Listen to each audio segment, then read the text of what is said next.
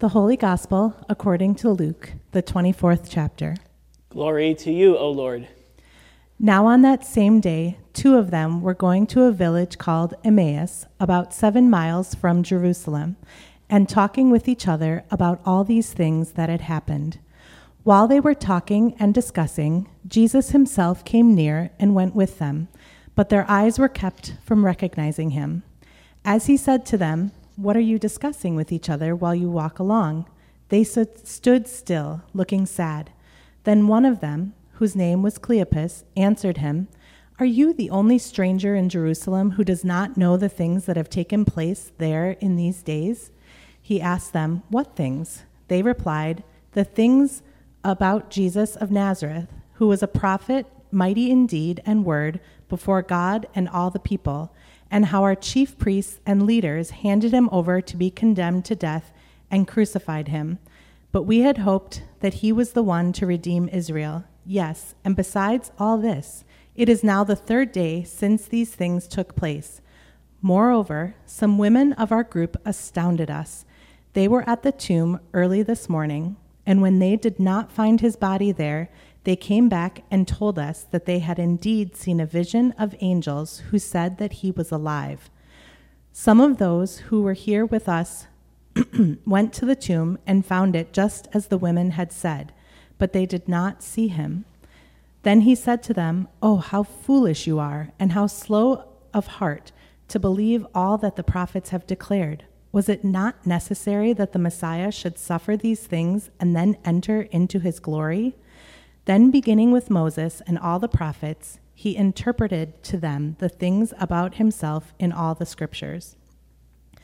As they came near the village to which they were going, he walked ahead as if he were going on. But they urged him strongly, saying, "Stay with us, because it is almost evening, and the day is now nearly over." So he went in to stay with them. When he was at the table with them, he took bread, blessed and broke it, and gave it to them. Then their eyes were opened, and they recognized him, and he vanished from their sight. They said to each other, "Were not our hearts burning within us while he was talking to us on the road, while he was opening the scriptures to us?" That same hour they got up and returned to Jerusalem, and they found the 11 and their companions gathered together. They were saying, "The Lord has risen indeed, and he has appeared to Simon." Then they told what had happened on the road and how he had been made known to them in the breaking of the bread. The Gospel of the Lord. Praise to you, O Christ. Thanks to Melissa for sharing the good news both through music and through the reading of Scripture. This is a story that we get in this Easter season, another account of the resurrection. But it's a little different. Can you feel the disappointment, the despair, the grief as they walk along, thinking out loud, maybe even rambling, telling their story, trying to make sense of all that had happened so quickly over the past couple of days? Their entire lives changed in an instant. For them, it still feels like Good Friday. It's not even Holy Saturday yet, let alone Easter Sunday. Now, sure, we encounter these two disciples walking the road to Emmaus on the same day that the women had gone to the tomb and found it empty. But remember, this is Luke's version of the story. Jesus hasn't shown up yet. It's only two mysterious men in dazzling clothes, as Luke describes them, who greet or maybe even frighten these women at the tomb. And there's nothing beyond the word of these two men to suggest that Jesus indeed has risen. For these two disciples on the Emmaus road, Jesus is, in their minds, at worst, still dead, or at best, his body is missing. Their hopes are dashed. All the promises that they had staked their lives on are gone. Worse yet, the tomb is empty. Jesus' body is missing, just when it seems like things couldn't possibly unravel anymore. We had hoped. I have to admit that while I generally love this resurrection story on the road to Emmaus in Luke's gospel, this year it strikes me as more poignant, maybe even offensive in a way. This year it feels like, as one preacher put it, that the road to Emmaus is just longer this year. This year, it feels like we are walking that road somewhere in between Good Friday and Holy Saturday. Our lives changed in an instant. Our hopes dashed in the era of coronavirus and social distancing. There is so much we had hoped for, so much we had hoped would be different than it is.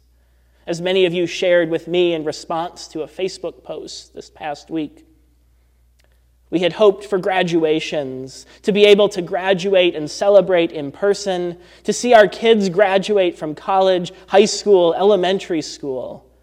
We had hoped to go to prom, for all of the lasts, the special events, the celebrations of being a student. We had hoped to go on college visits, to get ready to move to college. We had hoped to watch our kids play baseball even while sitting in lawn chairs freezing in the park. We had hoped for Primero Dios VBS, for the Appalachia Service Project senior high trip, and for all of the other summer trips and traditions of unity. We had hoped to spend more time with friends, for vacation and honeymoon plans now deferred. We had hoped for more time with family, to be with and to care for aging parents, to visit grandparents, to celebrate Easter and Mother's Day and birthdays and baby showers and weddings, surrounded by loved ones in person and not just on Zoom. We had hoped for the job hunt to be moving more quickly. We had hoped for a hug, even for the non-hugging types among us. We had hoped that testing for the virus might move more swiftly. We had hoped that political leaders might break party lines to work together in a crisis. We had hoped. We had hoped. This list breaks my heart, even more so knowing the people behind each hope and behind each comment. And I'll be honest, I'm not really sure I know what to do with that. I'm not sure where the good news is in all of that. The fact is that so many of us are growing increasingly tired and frustrated and scared and lonely and impatient and sad and broke. This is a time of grief. The road to Emmaus indeed feels longer this year. But maybe the good news is on the road, walking alongside Cleopas and his unnamed companion. I'm forever grateful that the gospel writer doesn't actually name that second disciple. The anonymity invites us into the story. It could be you. And there, walking beside them, walking beside us, is the risen Jesus. His first appearance post-resurrection, it's not a grand entrance, but a quiet accompaniment and curiosity. What are you discussing? What things? It's an invitation for them to tell their story, to name their grief, to process what they're experiencing, to feel what they feel without it being discounted or trying to explain it away. There's power in naming grief out loud. There's power in the conversation that the two walking companions and the as yet unknown to them Jesus have on the road to Emmaus. Our grief in the era of coronavirus is real. Our hopes lost are real. So let's name them and share them with our companions on the way. And maybe in the sharing, there's healing. And here's the good news that I hear this day. Jesus invites them and invites us to name that grief and loss. He doesn't care that they don't recognize him or can't recognize him in the midst of this specific moment when grief and trauma keep them from being able to see clearly, whatever the reason.